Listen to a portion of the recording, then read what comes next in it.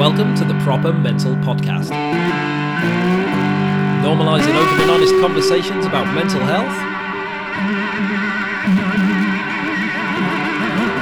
by having open and honest conversations about mental health.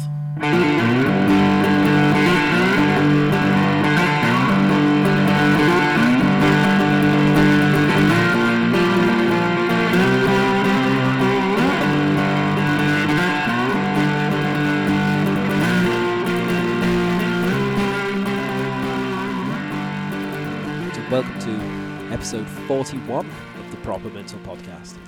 And my guest this week is Ben Wakeling. Now, this is going to be a tricky intro because it's challenging to describe what it is that Ben does. It's actually quite challenging for him to describe what he does, so I don't really stand a chance. But I'm going to have a go anyway to try and set this episode up.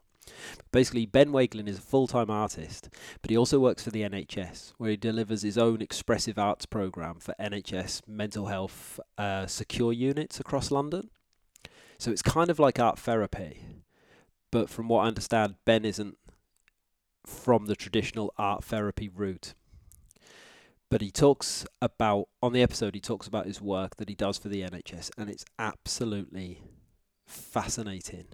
We really get into it, and what he does is just, it's unusual and it's important and it's just really, really fascinating. He also runs his own gallery called the Outsider Gallery, where he exhibits original works from people that are in these NHS trusts, in the forensic departments, in the CAMS departments, in the secure units. And basically he shows work from anyone who's sort of excluded or marginalised or stigmatised against. You know, he hangs their work for people to see. He also runs the Hackney Wick life drawing community as well. So he does a lot of different things, all in the kind of the mental health space. And I kind of found out about him because I was down a Google rabbit hole looking at mental health stuff one night, and I saw this really striking graffiti image of just the words mental health just spray painted on the side of like a building or a bridge or something. I can't remember which one I saw first, and it just looked, it just stood out from all the other stuff I was looking at, and I just thought, I wonder what that is. And I did some sort of digging, and I sort of found out about this thing called the mental health vandals, and that led me back to Ben, where I read up a little bit on what he does on his website. So I sent him an email. And when I was researching the episode, if you Google Ben, there's all these loads of words come up, and there's all saying stuff like innovative, radical, unorthodox, unconventional, all this sort of stuff. So that kind of should tell you a little bit really about what he's like and what he does. But he's a lovely, lovely man. And when he talks about his work in the NHS, you can just tell, he gives off a vibe. You can tell how much he cares.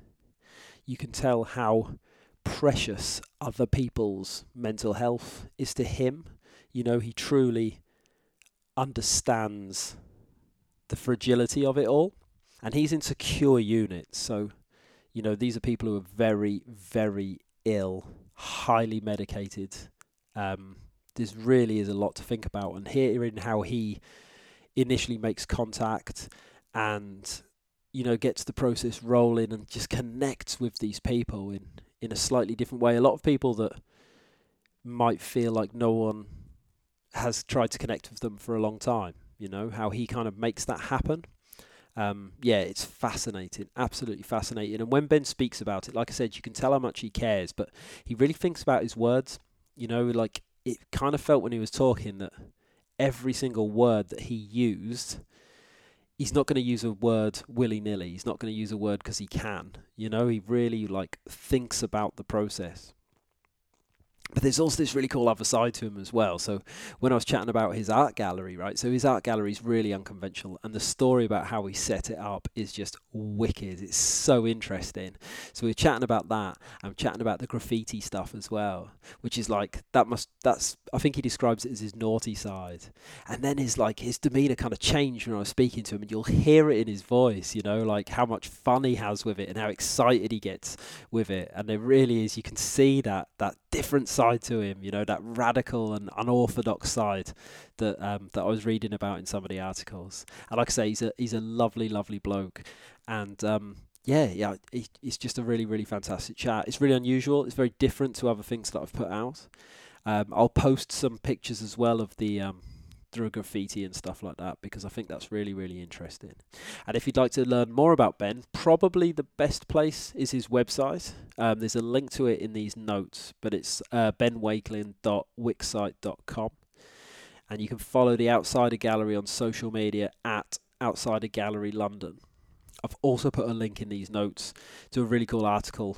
I think it's in Dazed that I read about him, which kind of gives a really good picture about him as well. If you're interested in more about the podcast, you can follow me on all social media at Proper Mental Podcast. You can email me via the website propermentalpodcast.com. If you'd like to support the podcast, head to buymeacoffee.com/propermental, where you can buy me a virtual coffee, and it just gives me a couple of quid just to help keep the podcast ticking over. If you've got 2 minutes while I'm asking for stuff, while I'm begging, always on the beg me, aren't I? Always on the scrounge. But while you're buying me a coffee, if you wanted to leave me a review on iTunes, 5 stars, that'd be very, very much appreciated. I think that's everything you need to know. And this is episode 41 of the Proper Mental Podcast with Ben Wakeling. Thank you very much for listening. Enjoy.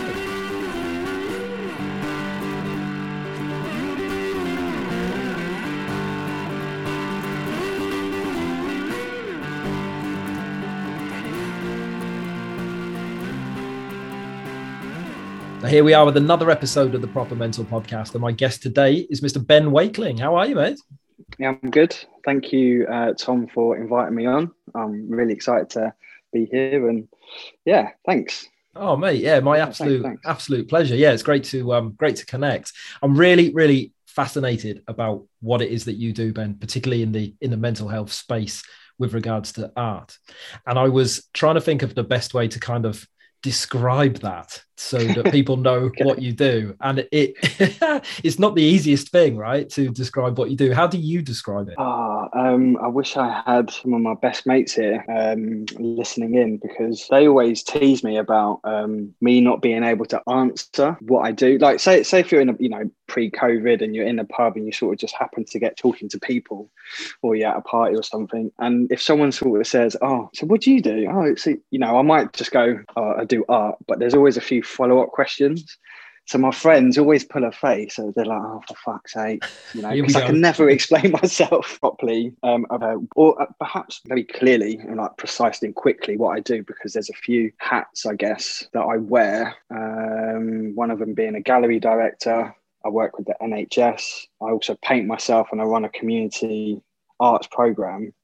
And I think they all inform each other, and they're all to do with mental health at times. Well, because I think my own personality comes through into my sort of art programs, that whether it's a clinical arts program or the community arts program. Even now I find myself sort of waywarding off your question. I'm still not answering what exactly I do. I guess I get to paint every day. I paint with some very vulnerable people, paint with some very, some amazing people. And yeah, I sort of just ebb and flow. I'm quite reactive. I suppose I just try to provide a space that is safe, is the perfect, very fertile grounds to sort of express yourself. I really enjoy attempting to bring people together who are, not super, just normal people, just everyday normal people who perhaps might be hurt in places, or, damage from art school, or, have a mental health diagnosis. So I guess wherever I am and whoever I'm with, I try to use paint for us to connect and sort of find our feet with each other. Yeah. That's a very lovely way to put it, mate. There's something very very human about that explanation. That idea of connection. I like that's really nice. Yeah, really, really nice. Your work in the NHS, Ben. Are you based in a hospital for that, or in a where does that happen?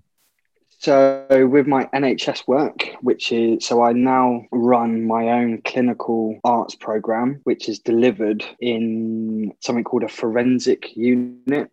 so a forensic hospital for mental health patients who are detained, but they also have sort of a criminal index number. So they have committed a criminal offence, but they also have been detained under a mental health act. So it's quite a unique environment. It's very clinical, and I suppose I'm one of the components in this big, a very large organisation. And I suppose I'm allowed a little bit of leeway where we try to tease out people's, like someone's story, or I try to build a relationship with someone. Again, it's always, I'm using art or paint and paper as a way to do that. And we travel this road. I am sort of privileged in a way that I can spend quite a bit of time with people. So it's not just one session. We do sort of try to put a structure and a time frame in place, which might be about 12 weeks, sometimes 15, which is now considered long-term work. Yeah, so within this clinical setting, I will work in a group or an individual in an art studio. And so we've now created an art studio. Yeah. That's a starting point. I think that there's a starting point, and that travels into the arts program, the gallery that I set up, which is designed to include specifically these individuals. It's such an expansive environment. I could speak about it all day. So if you want to be really specific with your questions, or you can.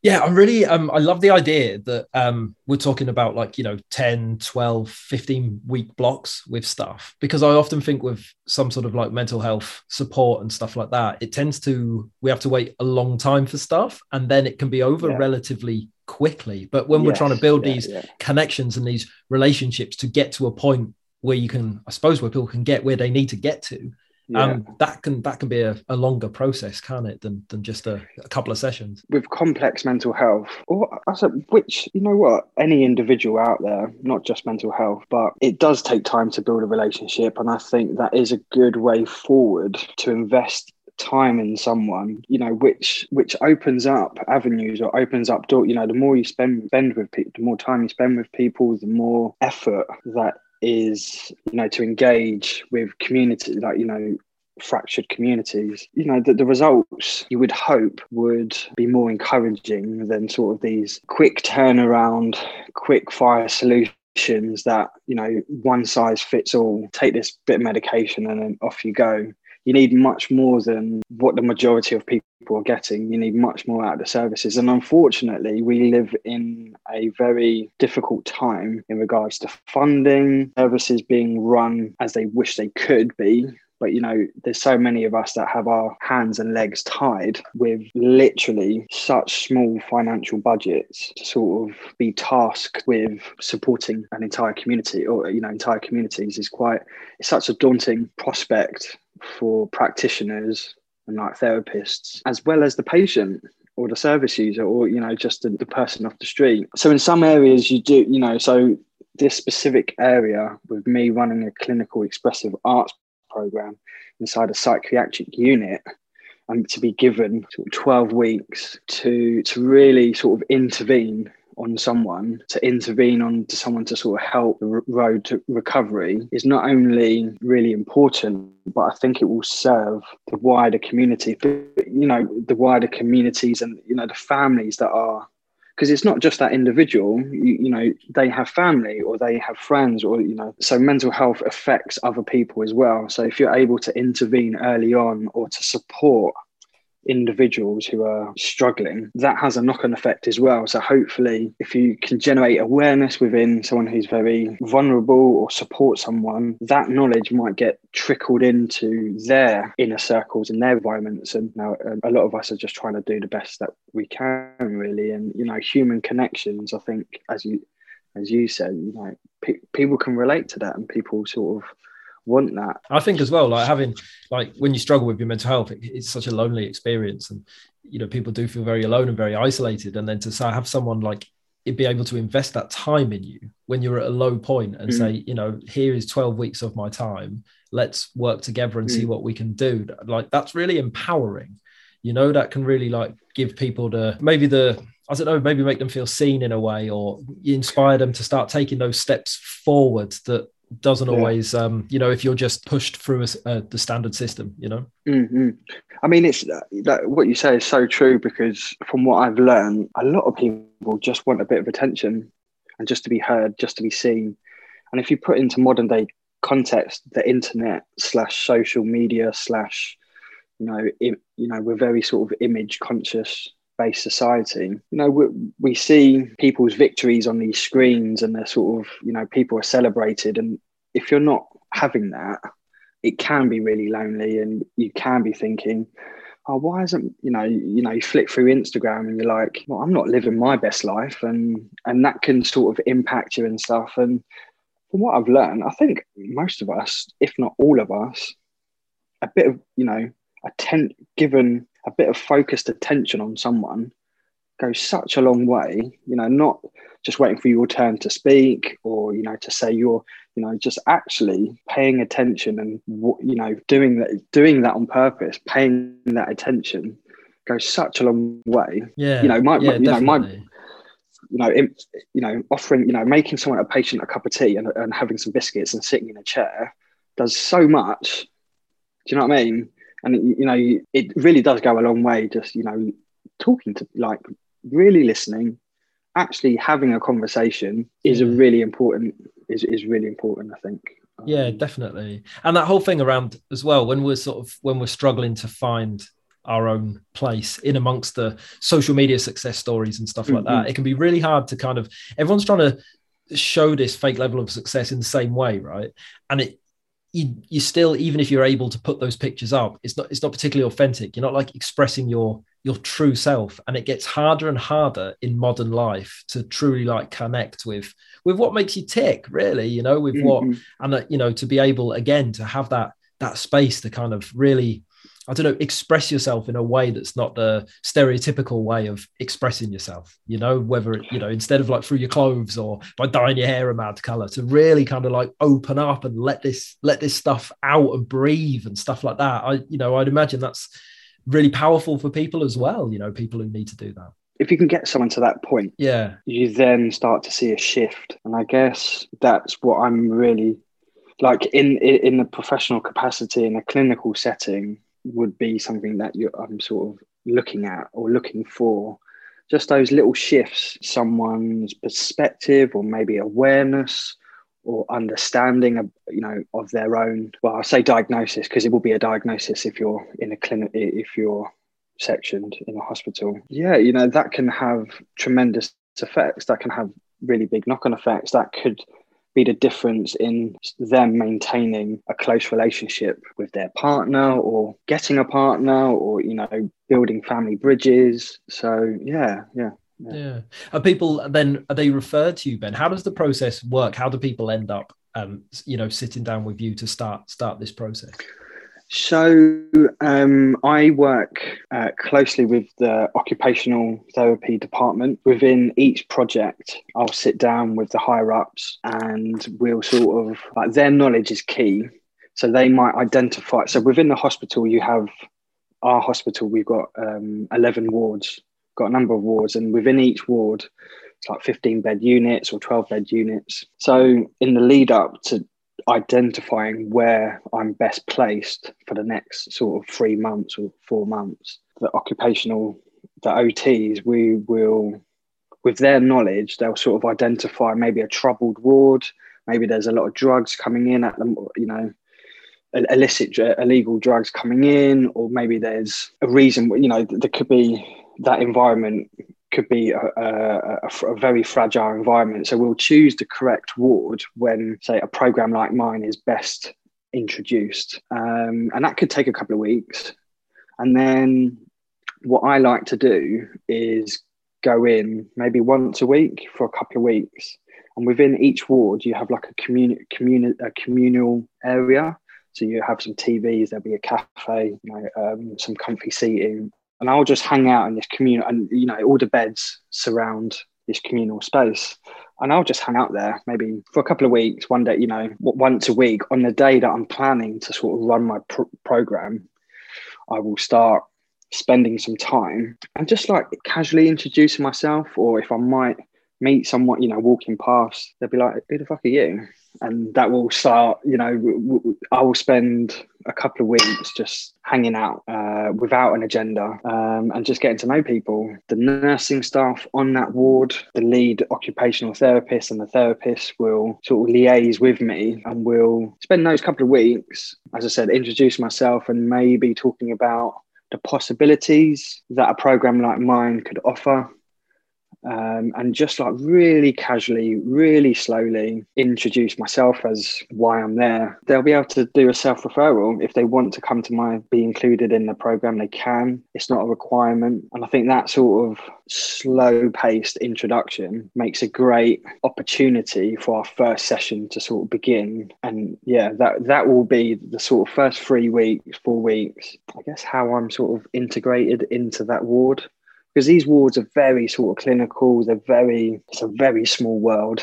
So an outsider coming in, you need to be bled in. And that will be the starting point of how I next interact with that individual. And everyone's different. Most people, a lot of people are very different. Obviously, there's similarities in everything you do, but it's such an treating someone as an individual is another great skill set to sort of focus on. And that will be the starting. But so even before we get to the art studio, I would have spent quite a number of weeks with those individuals. And these will be people who, it's always people that, they'll say they can't draw, can't paint, I'm not creative, I'm perhaps singer, had a horrible experience at GCSE art and stuff like that. And that's always a good place for me. I always think that's a brilliant place to start right at the beginning. I don't look into their case history. I try to avoid as much information as possible about individual so I can come in with a clean slate. There's a first impression and we're both on equal terms from the beginning. That, I definitely take away that authority. Because I've got painted clothes, I've got arty clothes on, I've got bits of paint everywhere, and I'm not in shoes or with a button-up tie and things like that. So I do sort of get brought in as an artist rather than someone who's there with some authority. And that also has proved to be a key to introducing myself, instigating that early relationship, or, starting out that sort of journey in that early relationship. And then and the next stage would be the art studio. Yeah. Is it just a case of sitting down, I suppose, and you just put like pen to paper or brush to paper and just kind of see what comes out? Is that kind of how it works? Is it an expression thing, or is it? That can be quite scary to someone. So if you're used to making art, someone putting a fresh canvas in front of you, or a sheet of paper, an A3 sketchbook in front of you, that's really daunting. So there is that element where we just sit down and sort of draw, but there's a couple of things that there's a couple of tools that I would use to sort of instigate or prompt so that initial fear, that facing that fear. We'll do it together, and it will be sort of head on. And I'll play, there's a game that I'll play with people. I still haven't really got a title for it, but basically we take it into, there's a big sheet of paper, loads of art materials around. The idea is to respond to each other's marks instantly. So I'll draw something, then, they'll pick something up and draw with it. Then I'll go.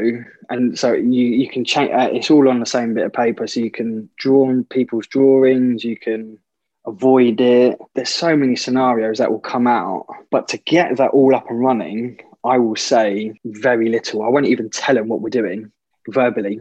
I'll sort of, through body language, I don't know how I do it, but it's quite difficult to explain how to do it. But I will definitely take work. I won't be very verbal, and often I'm holding this uncomfortable, awkward silence because we're still quite, we're definitely strangers, and I'm asking someone to be it's very intimate.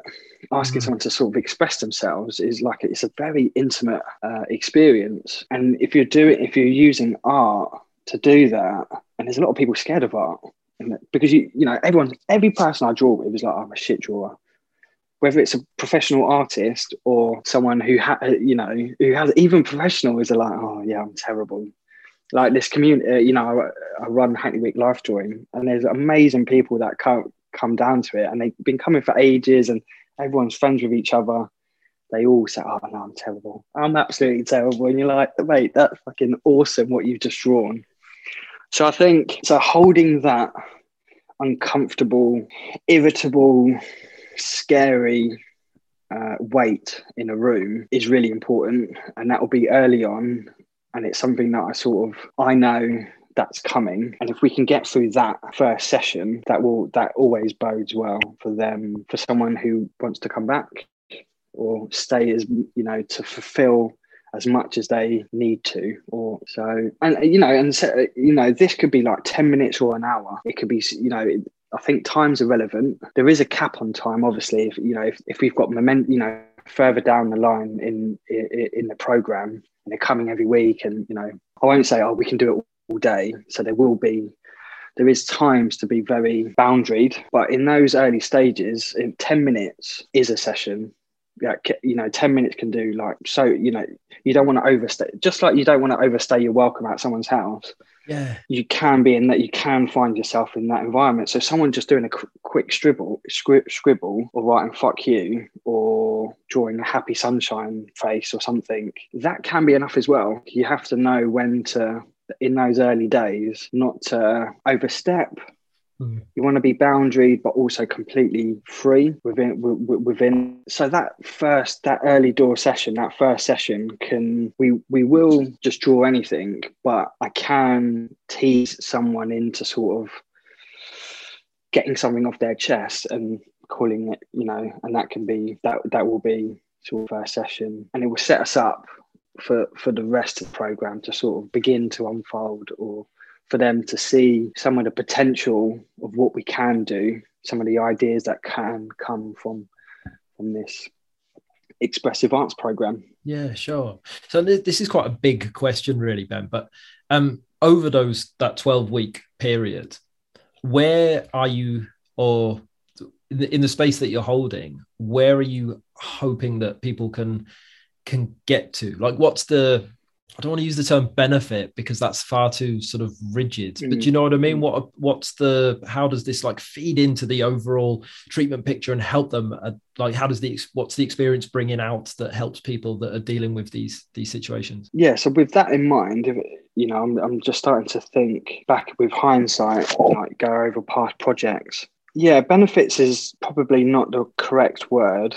No, not at all. It's much more subtle, right? One of the strengths maybe from this program, and that I've heard sort of doctors or other practitioners as an outsider looking in on this arts program, what they've noticed is that, you take an area like North and East London, you've got every community under the sun, and you'll have people from, and hospital reflects those environments. You've got every shade of colour, every type of person, every type, So English might not be someone's first language. There's a lot of people, for myself, verbally articulating my way through life, I find really difficult.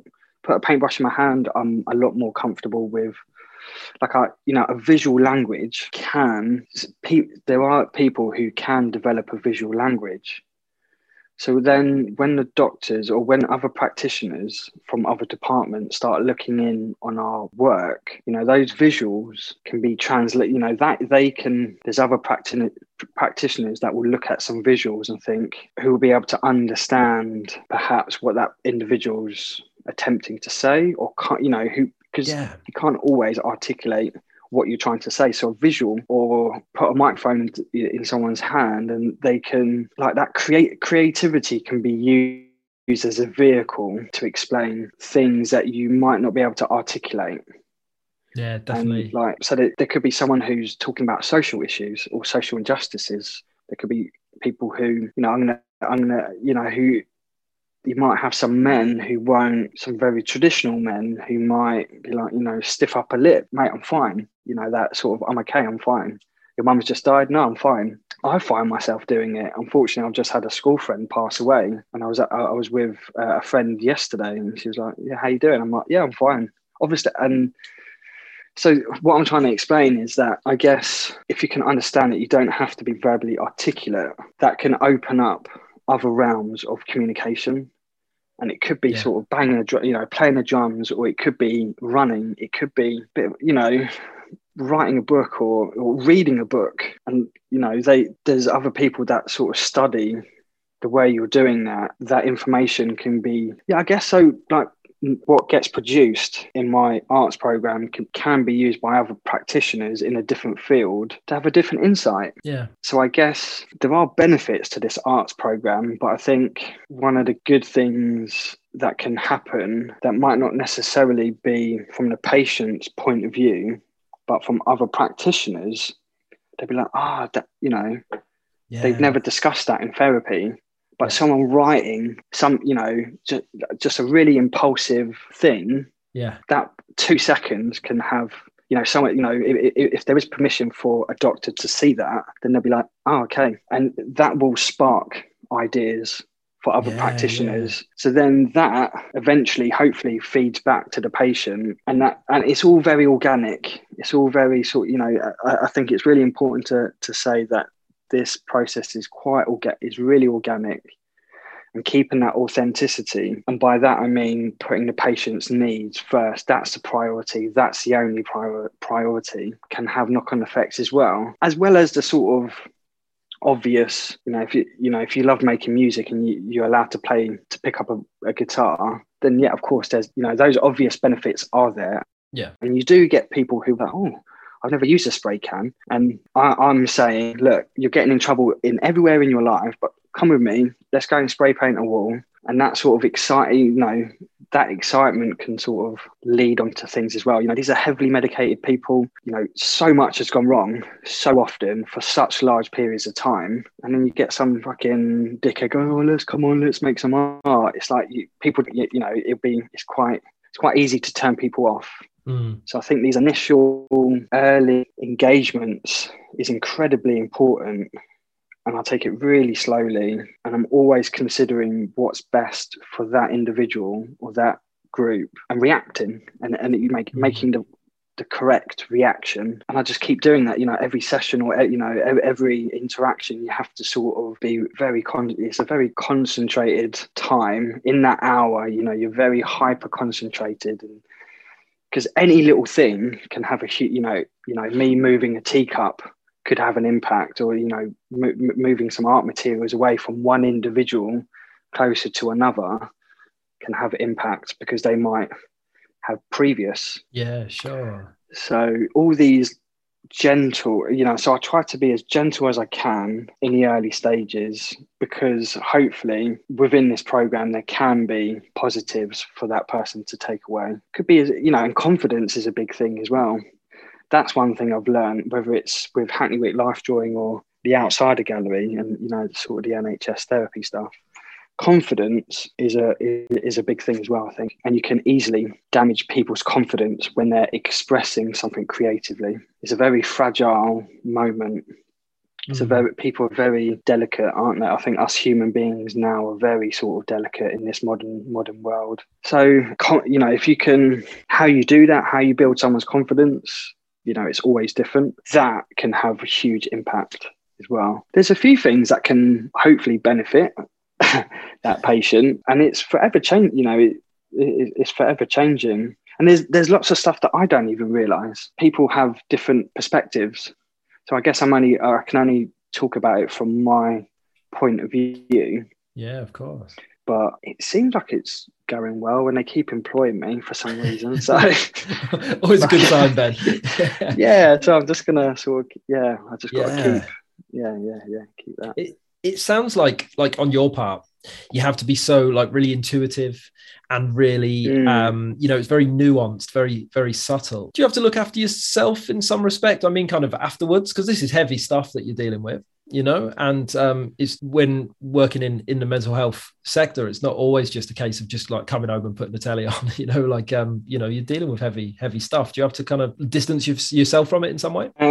I've got to be careful not to be too truthful with this question, because I don't want to get fired. I love what I do, but with that question, and thinking about the NHS artwork, well, actually both the art programs, I do have to look after myself. yourself, because some of the reasons why people are in hospital is quite hard to understand. Some patients can be really clever and can take you on a journey. And when you're building a relationship with someone, they can be playing you as well. I've been played. Well, that sounds quite sort of flippant, but you can get used, I think. And some of the subject matter that comes up, it's really heavy, really disturbing. I guess everyone's there for a reason, so it's not lightweight. So in an ideal world, I would have supervision once a week, and supervision is where I would sit down for an hour and I would discuss exactly. We would walk through point by point what happened in that session, good and bad. I would own up to my mistakes. I will own up to what I did well. And that conversation would be with a practitioner who's further in their career, a lot more experienced than myself. And they would able to, they help with that assistance and help unload some of that complicated weight. Yeah. That gets picked up. Transference is a real thing.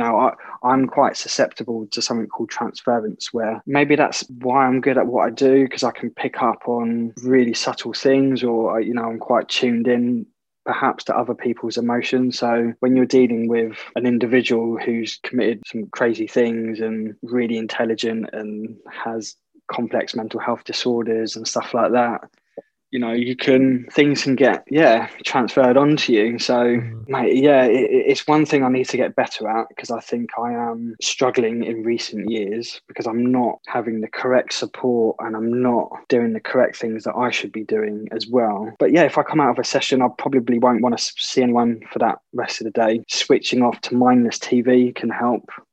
Sometimes I come back and paint. The unhealthy side of me will go for a beer. I'm not encouraging people to go into therapy and then get pissed when you come out, but I'm human. Sometimes that happens, or of course, or just linking up with mates that can be really helpful. And there's something that I do say to the relevant people, because there are people out there who don't do things that they enjoy.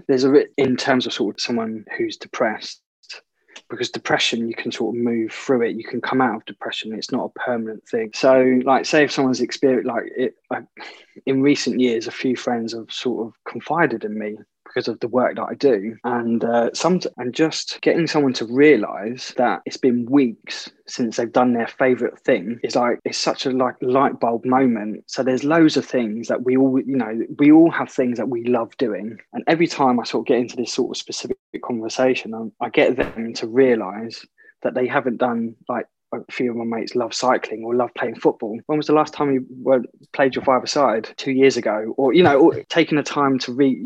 So many people love reading. After work, there's a bit of sunshine, late evening, go and sit on a canal, read a book. Or when was the last time you went out with the boys, out with the girls, or out with your friends and had that sort of social interaction?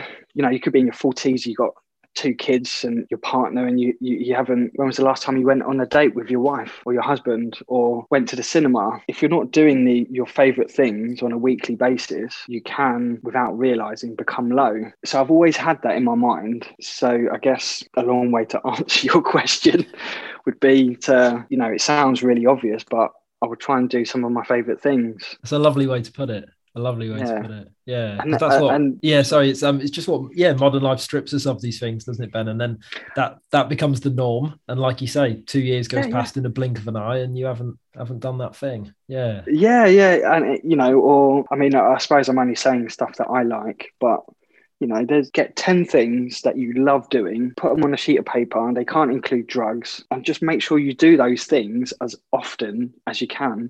Yeah. And that's such a good because that will put a smile on your face, and if you've got a smile, then perspective comes, and it's a start. It's a start. Definitely. Oh mate. And do the work that gets produced, do you show some of that work? Is that what some of that goes into your gallery, or is that a different aspect where the outsider stuff comes from? So how that all came up, so the outsider gallery is dedicated to mental health, marginalized people, prisoners, excluded, and also people that work within that field as well. So it's quite a wide range of people that can be included into the gallery. And it all started, within my first job. I was working in a sort of day centre.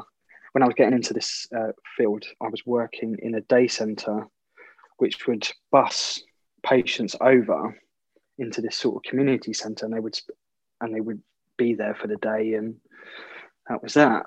I started drawing with a guy who had never drawn before. His reality was so different to what me and you would consider our reality. So, King George was his best mate, and he was always in the, so he's very sort of, and he was in his mid-60s when I met him, never drawn before. If he was verbal, it was very, as I said, far from what we would consider our reality. And this thing just started pouring out of him. He just started drawing, and he was so like inventful with his drawings. It was sort of like, it was like an engineered drawings, they were just inventions. And I just remember thinking that people has to see this. Someone has to, like, all my friends in the art field would love to see someone like this. And they're, he did these like little drawings, but they were so inventful. And I just remember thinking, I've got, people would love to see it, because I was just in awe. It completely ruined contemporary art for me. Discovering psychiatric patients when they're in a psychosis state of mind and watching them draw, it spoiled art for me completely, because it was so pure. I sort of said to the higher ups, I was like, is there any way we can, it just got shut down. Like, no one was interested in art. They didn't give a shit. It was like, no, go and clean the toilets. It was such a far-fetched thing. So I nicked a couple of frames, put their work in a couple of frames, snuck it out of the building, put on this sort of hung it in the building really close by, I out to their family and their necks and said, look, I believe this is in their best interest. I would love to show your dad's work. I tried to get in touch with someone. It was their son. I was like, mate, I really want to show your dad's work somewhere. And he was like a normal guy, and he was like, really, my dad? You sure? Like, I was like, mate, he's like one of the best people I've ever met. And I sort of approached it with everything will be kept confidential, nothing's for sale, that artwork belongs to that individual. And I was just like a fierce gatekeeper, I was a fierce protector of, I felt like I was sort of standing in front of them and like protecting them from the contemporary art world, because I knew what that world's like. And I just thought, people need to see this work, and you don't have to go to a London art school to create something beautiful, or to create something, or just to create something. There's, I don't know, and I think because of my mental health background, so like that sort of, there was definitely in like an underdog motivation for me, and sort of like sticking up from, like, because I felt like I had to stand my ground going through the art world. I don't know. Something just, I don't know. It was like, it just switched, and I was like, I have to hang this work. There's no other there's no sort of financial objective. There's no sort of big arty spiel about how we're trying to save the dolphins, or it's just pure, expressive, rebellious feel to it, like a really sort of organic, really just like, well, this is what we're doing. It's like, I don't know, it felt really rock and roll. It felt really sort of rebellious. It felt really exciting and a bit dangerous. And people there, therapy practitioners or clinical practitioners, you would never ever show confidential work. And but I knew that I wouldn't be taken advantage in any way, shape or form of the patient. And I sort of got given this tiny bit of leeway, overstepped my mark, but it went really well. And I've just kept being a bit rude by just being intuitive, but always having the back of the patient. That's the only priority. That's the only thing I sort of care about in that moment. I don't know. And it just kept working. The results were really good, which got a couple of doctors on my side. And once you got a couple of doctors on your side, at the time I didn't know, I do now, with hindsight now, that went a bit further, and I was able to work more with the same patients. And I was more like, I'm very what's the word, not savvy, when you're for example, I didn't have money for art materials, but I was able to get them. When you're very like resourceful. what's the word, resourceful. I'm really resourceful, so I was able to sort of, no one would give me a budget for art materials. People didn't want me drawing with these patients, but I sort of somehow just, I don't know, just like creeping through the back. It was just like, people were just like, mate, you can't be doing this. But I knew that it was the best thing for the patient, that patient at that time. I knew my own intentions. And I guess a couple of people, there was one or two people that sort of really saw me and thought I was very honest, saw my honest intentions and sort of believed me, I guess. And that just gave me just enough to use that initiative. But I would always leap right, I would leap so far forward across the little bit of rope that they gave me, and it would work out. I guess it pays sometimes. I guess it's paid off being rebellious a little bit. And I'm not trying to sound sort of, I don't know if I'm coming across like really wanky or anything, but not at all. There's something about trusting. Sometimes you have to do instinct. Yeah. And I just did it before getting permission. I never would have got permission in so many aspects, so many milestones. So I just did it and then told him, but it's work. So do you want to do it again? And that was like, I think, well, hopefully I'm making sense, but that would be the way that would be the correct way to describe it, I guess. Oh, mate. And is that same sort of approach that you took to we touched on it a little bit like before we started the chat, but with the mental health vandals stuff, and I've seen some really interesting things on trains and stuff like that, mate. What's the deal with that? Because, just to see the words mental health massive sprayed on a wall or on a train or something like that, that's powerful. You talk about raising awareness, that's like, boom, there it is, here we are, that's what's happening. I mean, the train stuff. So as of this year, I just want to say I don't condone I don't condone in vandalism and all that stuff. That was really exciting. I mean, so that started around sort of 2016. I guess a lot of my own personal shit was responsible for that. So this was coming at a time where I was receiving therapy, but also allowed inside a hospital to deliver an arts program. So it was very sort of conflicting mind states to be. I'll be receiving therapy in East London and I'll go over to North London and I'm running an arts program with tier 4 patients, which is the most complex patient you can have. And I love painting, I love graph, and just one day I just thought, fuck it, I knew a route to get. There was a place in Finsbury Park. If you go north of Finsbury Park, there's a big sort of train depot, and I don't know, graffiti is a sport to me, I guess. I don't prosper from it. I only ever get in trouble. It takes a lot of hard work. Like, so much shit comes back to you. There's like no positives at all, or like such very few, apart from the sort of rush, the way to get back at the system, maybe, certain kids do it and you start off as a kid and maybe it's to escape something at home or school or whatever. And that sort of bug just stayed with me. So for whatever reason, I was just getting a bit bored with what I was painting. I guess as an artist, you're always looking for something to excite you. Or for me, I'm always you look for inspiration. And for some reason, instead of doing what I would usually do, I guess, I just ended up spraying this, like, it was, so the very first one was, they call it a trackside. So when you on a train, there's the walls either side of on a train line. Yeah. And I just ended up spraying mental health vandals. Just again, I didn't plan to do it, and I remember like a few days later phoning up my friend who's a photographer. He photographs graffiti and street art. I was like, mate, you got to go and check out this thing. Tell me what you think. The world of graffiti and street art, I'm not going to go into it, but there's a lot of politics between each other. So I was like, what do you think? It's like, it's a bit street arty, but in a traditionally graffiti setting. And but that ended up sparking such a rich debate. Like, he's a really good friend of mine, Joe.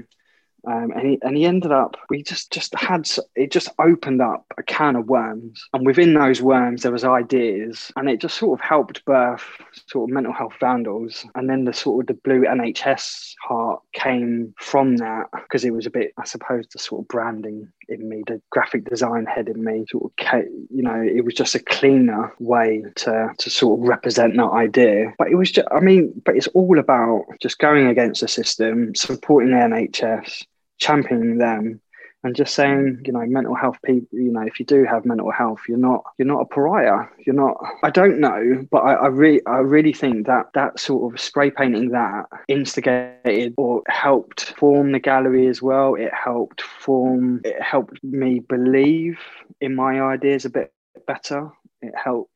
So it gave me a bit of confidence. It allowed me to sort of be naughty, but in a really good way. Just like with putting on those shows, it's like sometimes you have to do what is seemed wrong to do the right thing. You have to do the wrong thing to make sure it's done right. Or again, it's a very thin line, and you can easily fall off it. But I guess I'm well enough to always stick to my ethics. I don't budge on it. I don't budge on my ethics. And I thought that just telling everyone about mental health, because it wasn't spoken about. Mental health is only a very recent thing, and the ego part of me likes to think that maybe the gallery in North London and sort of spraying mental health everywhere across the city, and the blue NHS heart maybe helped inspire other people or other things or other organisations, or I don't know, or get people to sort of reach out to their, whatever to their sessions, or to their sort of people, or, that's how me and you got talking, because I didn't realise that's how that you saw that.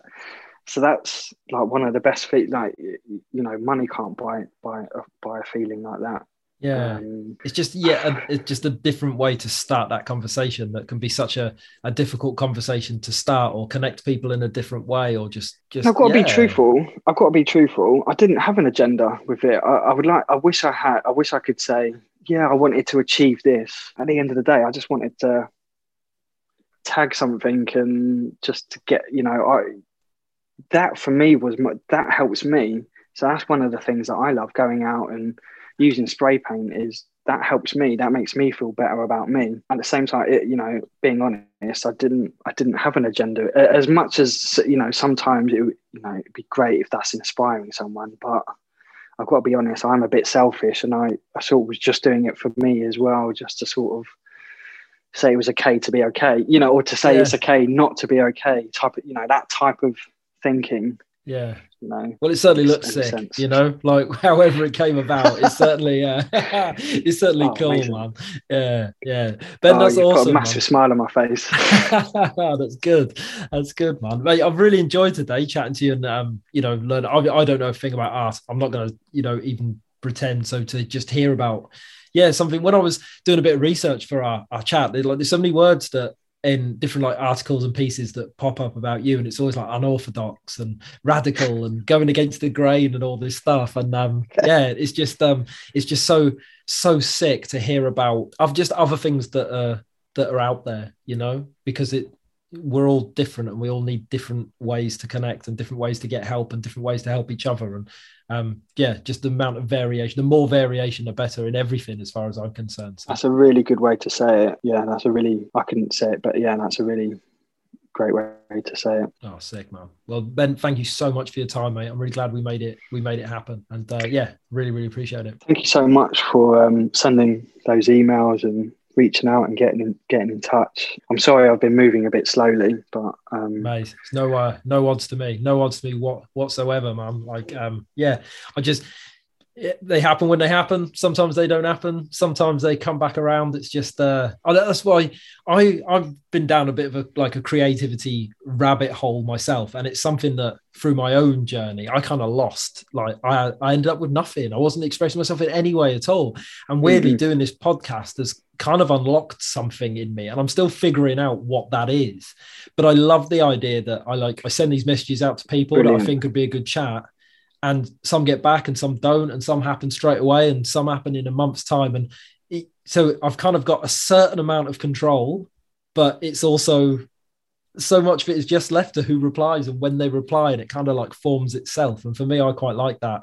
So it's just cool that we made it happen. And I can only thank you so much for your patience, and I'm really glad that this has happened. I get really nervous around interviews, and not like I do interview, not like I'm anyone who gets interviewed, but I guess I still have imposter syndrome, maybe. I don't know.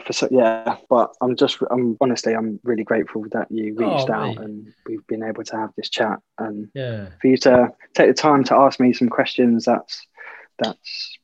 That's amazing. Thank you so much. Oh, mate, yeah, it was my absolute pleasure. Yeah, I really enjoyed it. It's going to be a good listen. I'll let you know when it's coming out. If you want to hear it first, I'll send you the link and stuff like that. And it's all good, mate. Thank you very much. I'll hand it all over to you, mate. If you could do anything with it, then it's all you. Yeah, that's sick. Oh, mate, you're a star. Thank you so much, mate. And best of luck with everything. I hope it all continues to thank you do well. What you're doing is awesome. Stay in touch, please. Yeah, for real, man. Yeah, that'd be awesome. Yeah.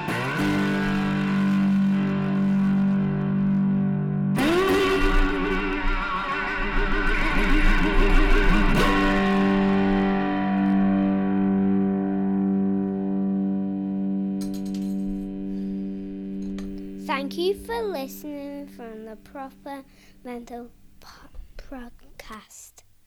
Please like and subscribe. Plus 5 stars.